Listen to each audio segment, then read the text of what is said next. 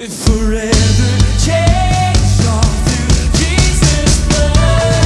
From age to age, from age to age, you will be our God. Forever changed all through Jesus' blood. Undignified, we're undignified now. We'll dance and shout on this royal thing. From age to age, from age to age, from age to age, from age to age. Oh, we worship you, Lord.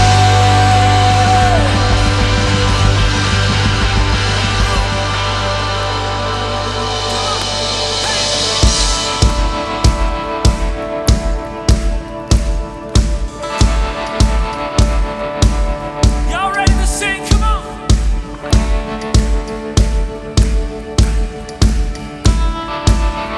I saw Satan fall like lightning.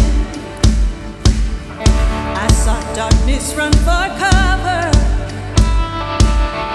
But the miracle that I just can't get over, my name is registered in heaven.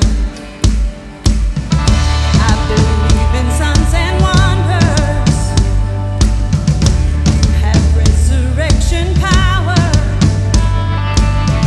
Still the miracle that I just can't get over, my name is registered in heaven.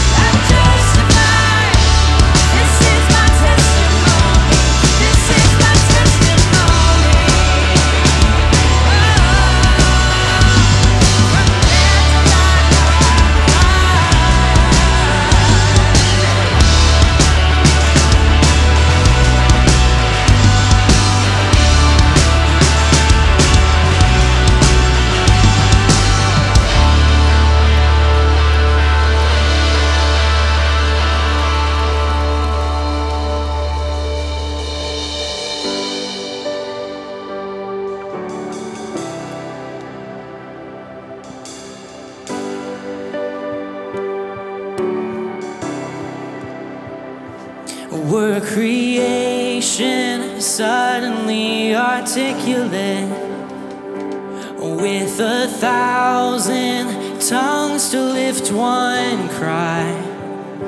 And then from north to south and east to west, we hear Christ be magnified.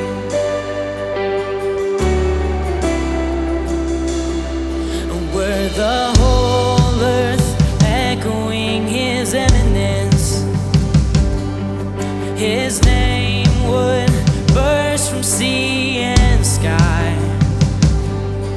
From rivers to the mountain tops, we'd hear Christ be magnified.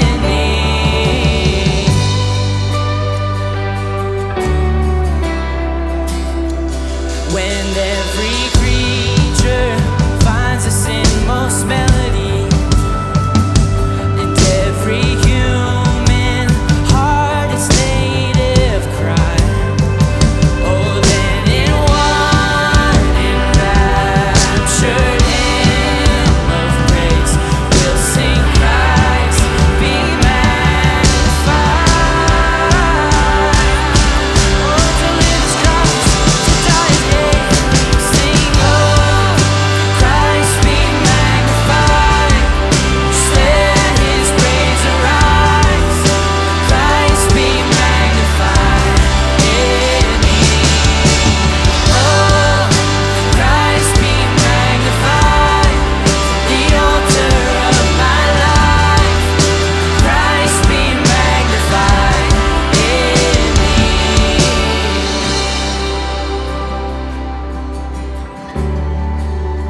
To live is Christ, to die is gain. We were made for his glory. Let's sing this bridge out. And I won't bow to idols, I'll stand strong and worship you.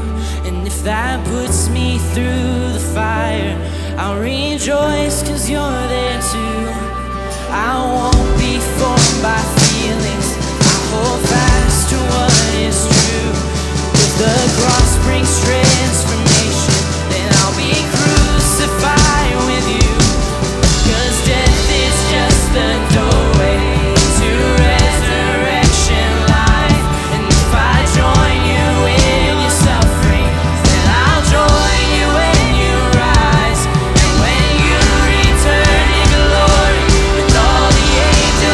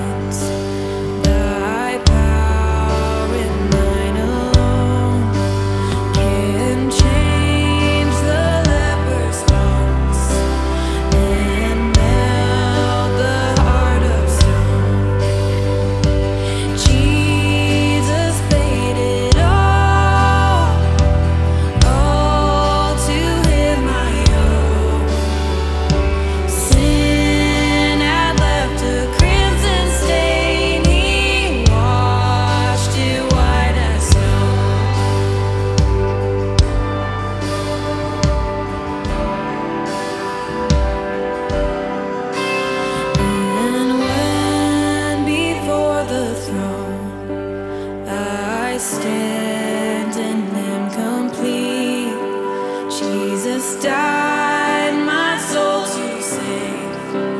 My lips shall still repeat. Jesus paid it all to him I owe.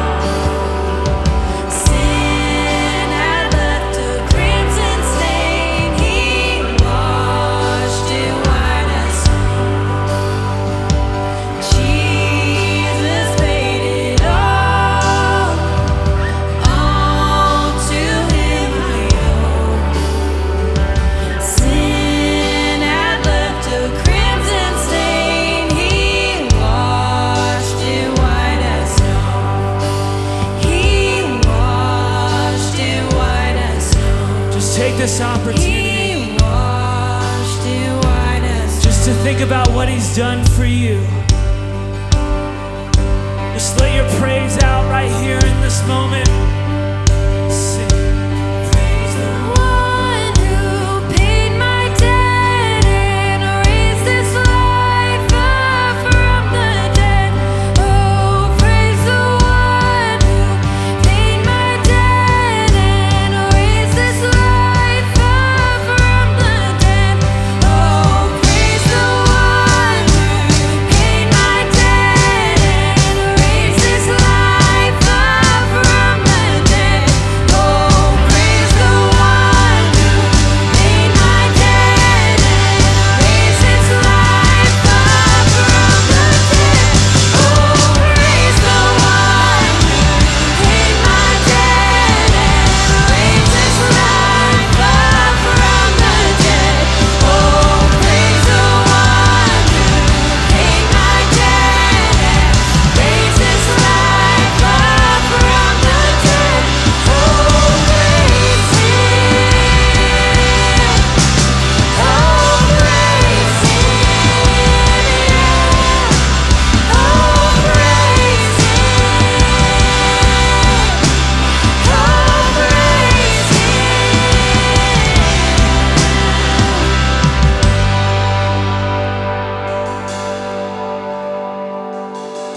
Jesus paid it all. Oh, to him I owe. Sin had left a crimson stain. He washed it white as snow. Jesus paid it all. Oh, to him I owe. Sin had left a crimson stain. He washed it white as snow. Jesus, thank you so much for this morning that we are just able to come together and praise you. Thank you that because you have paid this debt, we are able to have our names registered in heaven, that we're able to be there with you in eternity. We thank you so much for that. Thank you for your grace and the peace that you give us. We love you so much. In your name we pray. Amen.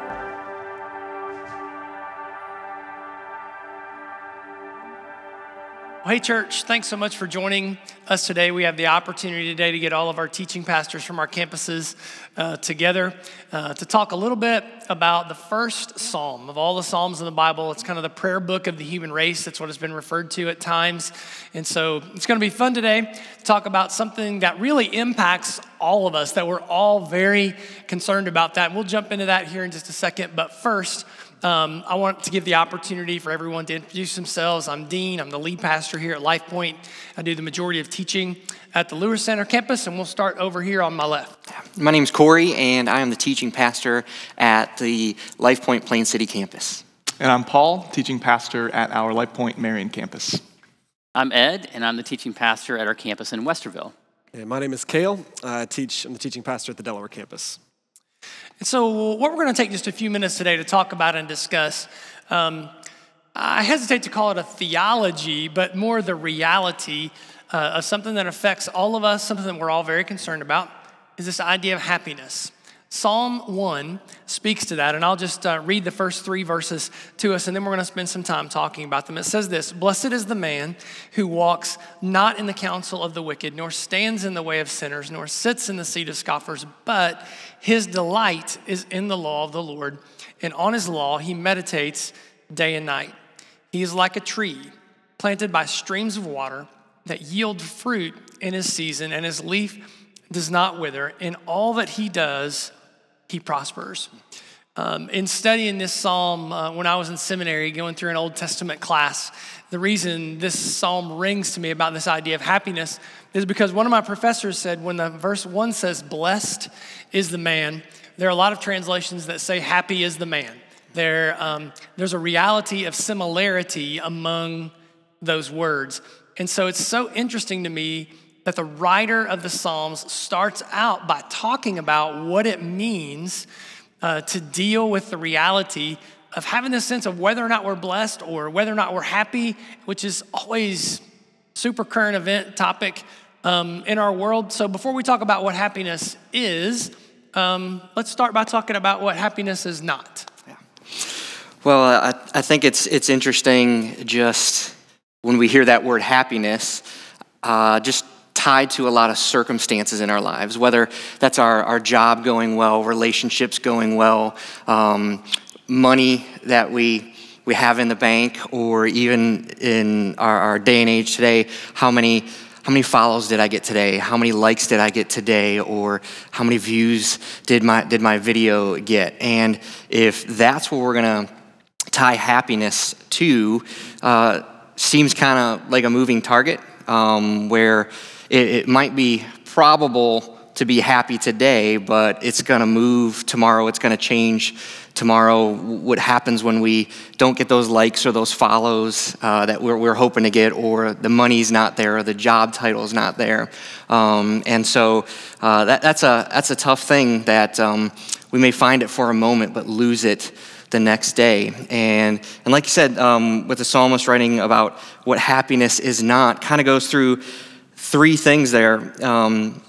Not walking in the counsel of the wicked, not standing in the way of sinners, and not sitting in the seat of scoffers. And I read that and I kind of think of progression, right? Like kind of walking and hanging around, and then all of a sudden standing and being a little bit closer, and then finally sitting. Like you're all in at that point. Like I'm in the middle of the group and I'm not moving. And so with happiness, hey, it's not being around what's ungodly, and it's not flirting with that.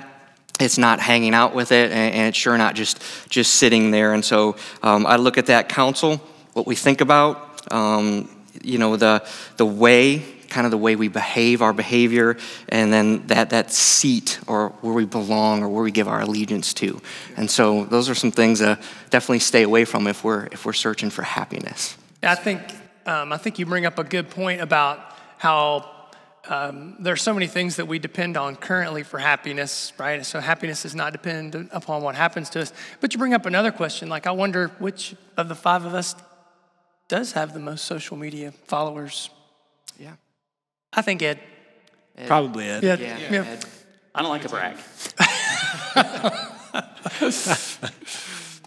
I think, so you mentioned this idea of happiness rooted in our circumstances and sort of the fickle nature of that, and the idea that maybe happiness, when we try to root it in number of likes on social media, number of followers, entertainment that we have, how do people think about us, how that can feel like such a moving target. And what's really interesting is not only is it a moving target, but socially speaking, the data bears out we're not really hitting that target, whatever that target is. So there's this thing called the Harris Poll, and they do a survey every year. They've done it since 2008, and it's the American Happiness Index, basically asking Americans, how happy are you? And I mean, self-disclosure here of like, are you happy?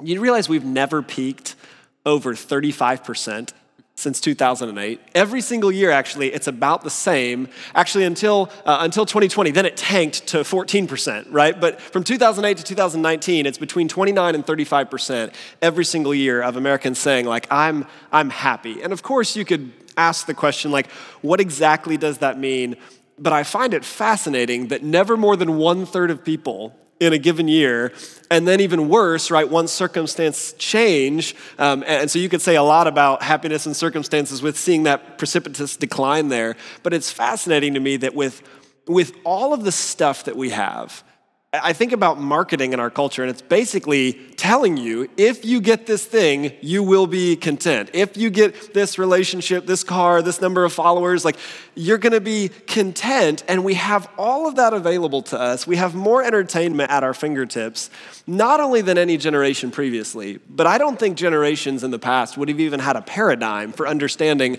how much stuff we have available to us. If you'd have plucked someone from 100 years ago and dropped them today and said, hey, there's this screen you can watch, and you can just type in stuff, or they wouldn't know what type is, and then also like just talk to it, and it'll tell you, it'll bring up anything you want to watch. I don't think people would have even understood what we're talking about, and yet we have all that available to us, and still in any given year, 2/3 of people are saying, I'm not happy. Fascinatingly enough, one of those years at least, 72% of people said, but I'm optimistic about the future, which I find really like kind of funny and paradoxical in the sense that it's like 72% of people are like, but next year it's gonna get better, but every year it's the same. We have no reason for being optimistic that the next year, like, we're gonna really be happy. And I think what's encouraging to me about Psalm 1, about really the whole teaching of the scriptures, is that this happiness and this joy that we're really looking for, it's not found and rooted in unchanging circumstances, but in the unchanging God. And I know we're gonna talk about that more, but I think about Psalm 16:11, and it says it a little differently, right? We'll talk about more the pursuit of the Lord and delighting in his law, but Psalm 16:11 just says that in the presence of God, there's the fullness of joy. That in the presence of God, there's fullness of joy, and at his right hand, there's pleasure forevermore. And I think sometimes we believe, even as Christians, we tend to have maybe this belief that God invites us to be saved, but also to be miserable. Like, just turn from your sin and become a Christian. You will not have any fun the rest of your life. It's gonna be really boring and miserable, but you get out of hell. So it's like a good trade-off, right? You don't go to hell, you just have to be miserable the rest of your life. And I think we have to ask ourselves, do we believe Psalm 16:11? Do we believe the teachings of the scriptures that say that deepest satisfaction and joy that we want, that I think we need and are created for, is actually found in the Lord? I think you said that, right? You said that it shifted to 14% in 20. What happened in 2020? I don't remember. Yeah, I couldn't figure out a trend as to Something why, happened there. but precipitous decline. Yeah, well, I think both Corey and Kale just speak to what is happiness not, and then also getting to, well, what is happiness like? And the psalm gives us an answer to that. Just to reread briefly, it says in verse 3, the person that is happy is like a tree planted by streams of water. And so basically the Bible would say that happiness is like a tree. No further explanation needed. It's very clear, right? When I first read that, I was like, I don't know if I understand that. And I was thinking about that, and I kept thinking about, well, happiness is like a tree. Like, what in the world does that mean? And I kept thinking of a person.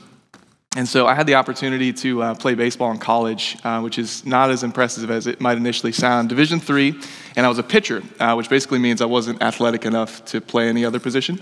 And so for all of you guys out there that have been telling your spouse that you were a stud, but you were a pitcher, I'm sorry. Did you play softball? I'm just out of curiosity. I never You were a softball guy, weren't you? No, I've literally never played softball one time. I have a lot of friends who are softball guys, which can be great in all things, I think, in moderation, and that is great. But I've been asked, and not as many times as you would think I would be asked. Maybe that speaks to my overall athletic ability. Anyway, all that to say about the tree. About the tree Before you go and on, happiness. Paul. This is gonna come together. I promise. Paul, before you go on, there's a poll that 2/3 of softball players are unhappy. Did you think so? So just letting you know that. Okay. Go on. I appreciate that. Thank you. Maybe that's why I didn't play. Anyway, happiness, baseball connection. So I had a coach. His name is Fody. And so Fody is a bit of a legend. If you're in Delaware, you might know the name Fody. And man, every time I would interact with this guy, he would just radiate joy. I mean, every single thing that he did, he was, I don't know, probably in his 50s. And when I spent a lot of time with him, early 50s, he was raking the field, radiates joy. He would do our laundry, radiating joy. I mean, just everything this guy did was joyful. I mean, absolutely incredible. And it wasn't this like, you can usually tell when somebody's sort of putting on a face. It wasn't that. There was something more to Fody. And I think in college, I just assumed like, man, this guy just must have a great life, and he must have had a good life. And that's what would lead to this joy. And I ended up learning about Fody's story. And so growing up, he had an incredibly physically abusive father. And daily, weekly, year after year, after year after year, they would be physically beat. And that was Fody's upbringing. And so you have this tension between, well, how do you have the most joyful person you've ever met with that upbringing? And I also learned, so Fody ends up growing up, going to college, got a job, got married. His wife really was pivotal. He began a deep and thriving relationship with Jesus. And he then, at that point in life, he was like, I need a relationship with my dad. And so every single Wednesday, he decided, I'm going to, and by the encouragement of his wife, he would say, I'm going to go to my dad's and I'm going to sit and talk with him. And so Wednesday, on his lunch break, he would go. And he said the first 6 Wednesdays, his dad cussed him out, threw him off the porch. But he kept coming back. And after 6 years of Wednesday for lunch, his dad finally looked across the table, looked him in the eye and said, son, I want you to tell me about Jesus. Wow. And he accepted Christ right then and there and said, son, I want you to pray for me. And he's like, okay, Dad, close your eyes. And he said, no, I want to look at you in the eyes. I want you to pray for me. And he accepted Jesus. It's just an incredible, incredible story. So what does that have to do with a tree?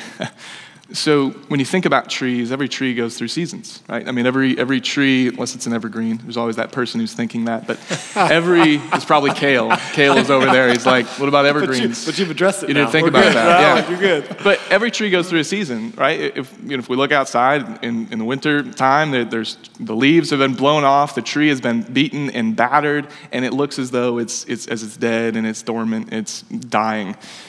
What the reality is, though, is if that tree has deep roots that are planted in deep water, that tree is going to blossom and bloom come the spring. And I think that's true of all of our lives. We're going to go through seasons. We're going to go through times of trial and hardship. Our circumstances are going to change. If you look at Fody's life, that's just a perfect example.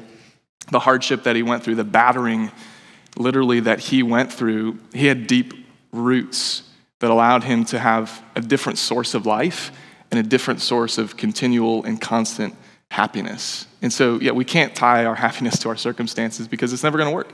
We can't tie our happiness to social media or whatever it is because the storm's going to come, it's going to blow that over, and we're not going to make it. Our happiness has to be rooted in something far deeper, far greater, and living water, namely in Jesus. And I think we then still ask, well, how do I get those roots? How do I get that water? Like, how do I do that? And I think Ed can share a bit about that. As I was reading this, the line that stuck out to me, the line 1 says, blessed is the man, or happy is the man. And that's what we all want, right? So we all want to be happy. And then in verse 2, it says, this happy person, his delight is in the law of the Lord, and on his law he meditates day and night. So I looked up that law, and it's referring to the instruction of the Lord. So think the first 5 books of the Bible. That's where God reveals his nature, his character. He gives the law. This isn't someone who just studies the 10 Commandments. This is studying the instruction of the law. This is who God is. That's someone who's happy, who meditates on God and meditates on his instruction. And I was thinking that's backwards, because I think everyone's intuition is that I'll be happy if I don't have any restraints. If I could just get what I wanted, if I could have that. Oh, and maybe that's why they're optimistic, because they think they're close to grasping that thing that they're going to get next year. Oh, if I'm this close to getting it, and once I get it, I'll be happy. But the reality is much different than that. I've found that most people who tend to go after one thing after another, it doesn't fulfill them, and that leads to even a deeper unhappiness. Yeah. So then how would it be opposite? How would it be that you're looking for someone to give you restraint is actually going to bring you joy? I was having a conversation with a guy. I actually met with him for several weeks. He was a buddy of mine. He considered himself an agnostic. So he kind of maybe believed there might be a God, but he wasn't sure. And I asked him, I said, hey, could you hang out with me? Maybe over the course of a few weeks, I'll buy you lunch and I'll just tell you what Christianity is, and maybe you could give me your opinion about it. and I'll just kind of give you the basic explanation. He goes, yeah, I'd do that. I said, oh, I'll buy you lunch. He said, great. So that was our deal. And so over the course of 4 weeks, we met for lunches, and they ranged from an hour and a half to 2 hours every time. And we talked about the origin of the universe. We talked about how, everything has been created, and there's such design in the macro side of the universe, and all the way down to the cellular level. We talked about just design is like a thumbprint of God. We had this whole talk, and after he said to me, he goes, Ed, I think I've moved. So what do you mean? He goes, I think there is a God.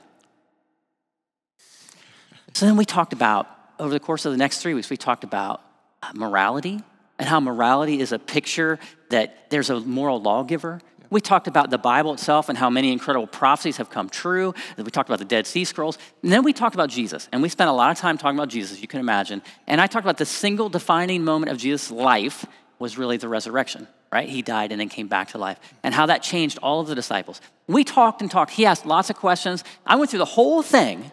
And at the end of it, here's what he said to me. He goes, Ed, based on that, everybody should be a Christian. I said, what about you? He goes, oh, no, not me. I said, why not? He goes, look, man, if I'm a Christian, I won't be able to drink and have sex.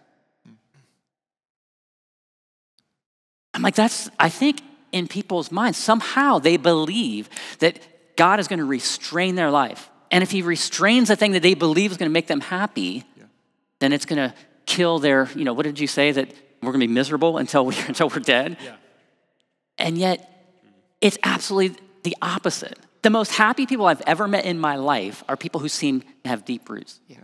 They seem to meditate on what God has said. It's like they believe somehow that this God of the universe has their best interests in mind. Yeah. And the more they invest in that relationship, it's like it frees them from some of those restraints that they were projecting onto their mind, and they become free to follow God. Now, I wish I could just give people like the blue pill or the red pill, and they would just understand it, but you have to taste and see that the Lord is good. And when you believe he's good, you want to know the kind of instruction he has for your life. I think that it's interesting to me that we have a God who says to us, okay, if you want to be first, put yourself last, right? If be careful, don't seat yourself right at the head of the table. You want to be back here because eventually that thing. So he's gonna exalt those who humble themselves, and he's gonna humble those who exalt themselves. So the way to be happy is to do everything that's just on the opposite of the happiness. And like, I'm gonna gain this thing, buy this thing, have this. It's actually trying to move away from those things, and in moving away from those things, you get the fulfillment that you're really looking for. And that would be a thing, right? That would be a thing if God said, hey, you go do this. I'm the creator of the macro, and here's my command to you, so go do this. But the reality is, he put himself last. He humbled himself. So we have a God that is unique in that not only says, here's how to be happy, but he displayed it in coming for us, in living that kind of fulfilling life in front of us so that we can look at it, see it, and experience it and know it. Yeah. And so I think our hope today is that you are, that you're living that reality out in your personal relationship with Christ. I hope you're experiencing it through people like Fody and people like Ed's friend who hopefully is still on a path, right, towards learning that, figuring out, applying it, receiving it in his own life, that you're living that out, that you have this understanding that really happiness is a byproduct of God being the priority in your life. And that even in the middle of difficult seasons when the leaves are gone and the wind is battering, right, the branches of your life, that you'll have this sense that there's purpose and meaning and value in everything that God's doing. I appreciate you guys taking the time to be here today, joining up, and looking at Psalm 1 together. Let's pray.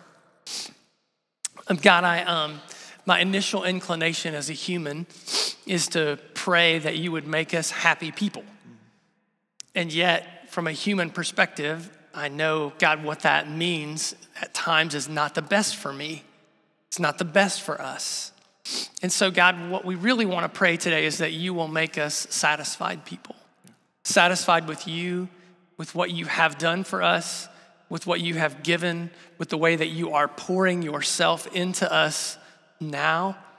And that, God, that we would be a joyful reflection of you to the world. To a world, really, God, that's reaching for that moving target that they're really never going to lay hold of and that they're never going to grasp. I pray, God, that that consistent movement of contentment would be true in our lives. Thank you, God, for the ways that you are walking with us. Certainly, God, we're grateful for the ways that you're blessing us. We're not entitled to any of those. We don't deserve any of those, but in your kindness and your generosity, you're good to us. And we are grateful for you. In your name we pray. Amen. Amen. Well, thanks so much for joining us today, for taking the opportunity to be with us. If you would like to take the step today of following Christ, whatever platform you're watching, there's a Next Steps button there. If you're watching on Apple TV or Roku, you can go to lifepointohio.com/watch to click on any of the buttons that I'm about to talk about. But most importantly is that Next Steps button. If you would like to engage a conversation about taking the next step towards baptism, towards publicly declaring your faith, if you'd like to share a prayer request with us, or if you'd like to let us know that today was the day that you received the gift of salvation that's offered to us in the person of Christ, empowered, like Ed said, by his resurrection. We would love to help you in that. We've written a book for you called Your Next 30 Days. It'll help you to know where to go from here in that relationship. If you'll just take a second and fill out that card by clicking on that Next Steps button. If you're our guest, we certainly appreciate you taking the opportunity to be with us. There's a guest info button there in both locations. Take the opportunity. It'll take you less than a minute to fill that out. There are 4 ministries listed there that we are already partnered with. You choose one of the 4. Whichever one is closest to you, we'll make an additional $5 donation in your honor if you'll just choose one of those so you can do something good and kind just by being with us today. For those of you who are regular attenders and members, we're always grateful for your generosity and the way that you share and the resources that God has given to you. And if you'll click on the online giving button, if you would like to give your tithes and offerings today, you can take that step there as well. We hope that you will walk this week in the pattern of Christ, exalt him in your life and allow him to exalt you then in due time, and that you'll take a second now and worship with us again.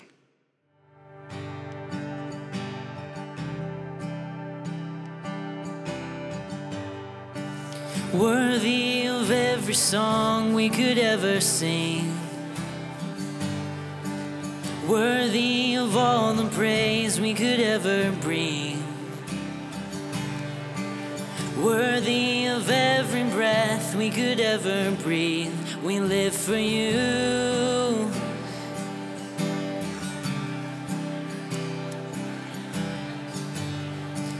Jesus, the name above every other name.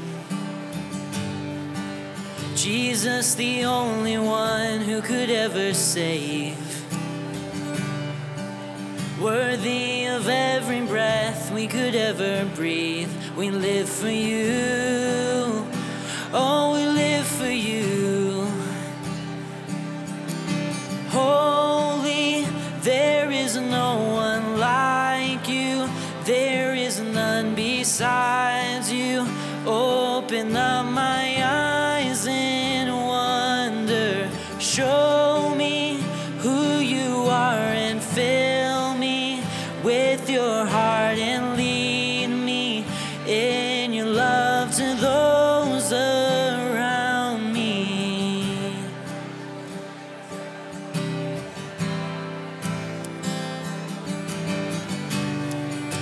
Worthy of every song we could ever sing, worthy of all the praise we could ever bring, worthy of every breath we could ever breathe. We live for you, everything for you, Jesus. Jesus, the name above every other name. Jesus, the only one who could ever save. He is worthy. You're worthy of every breath we could ever breathe. We live for you.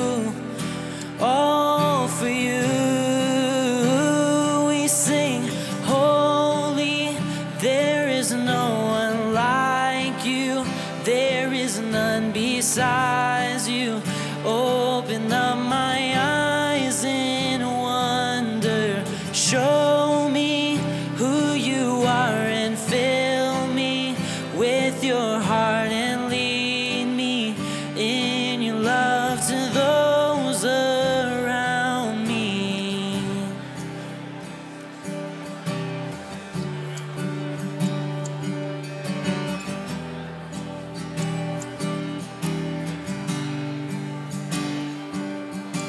And I will build my life upon your love.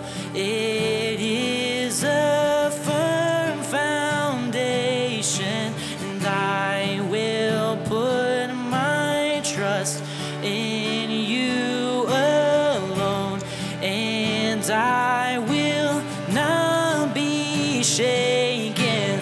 I will build my life upon your love. It is a firm foundation, and I will put my trust in you alone. Oh, I will not be shaken. Holy, there is no one like you. There is none besides you. Open up my eyes in wonder. Show me who you are and fill me with your heart and lead me in your love to those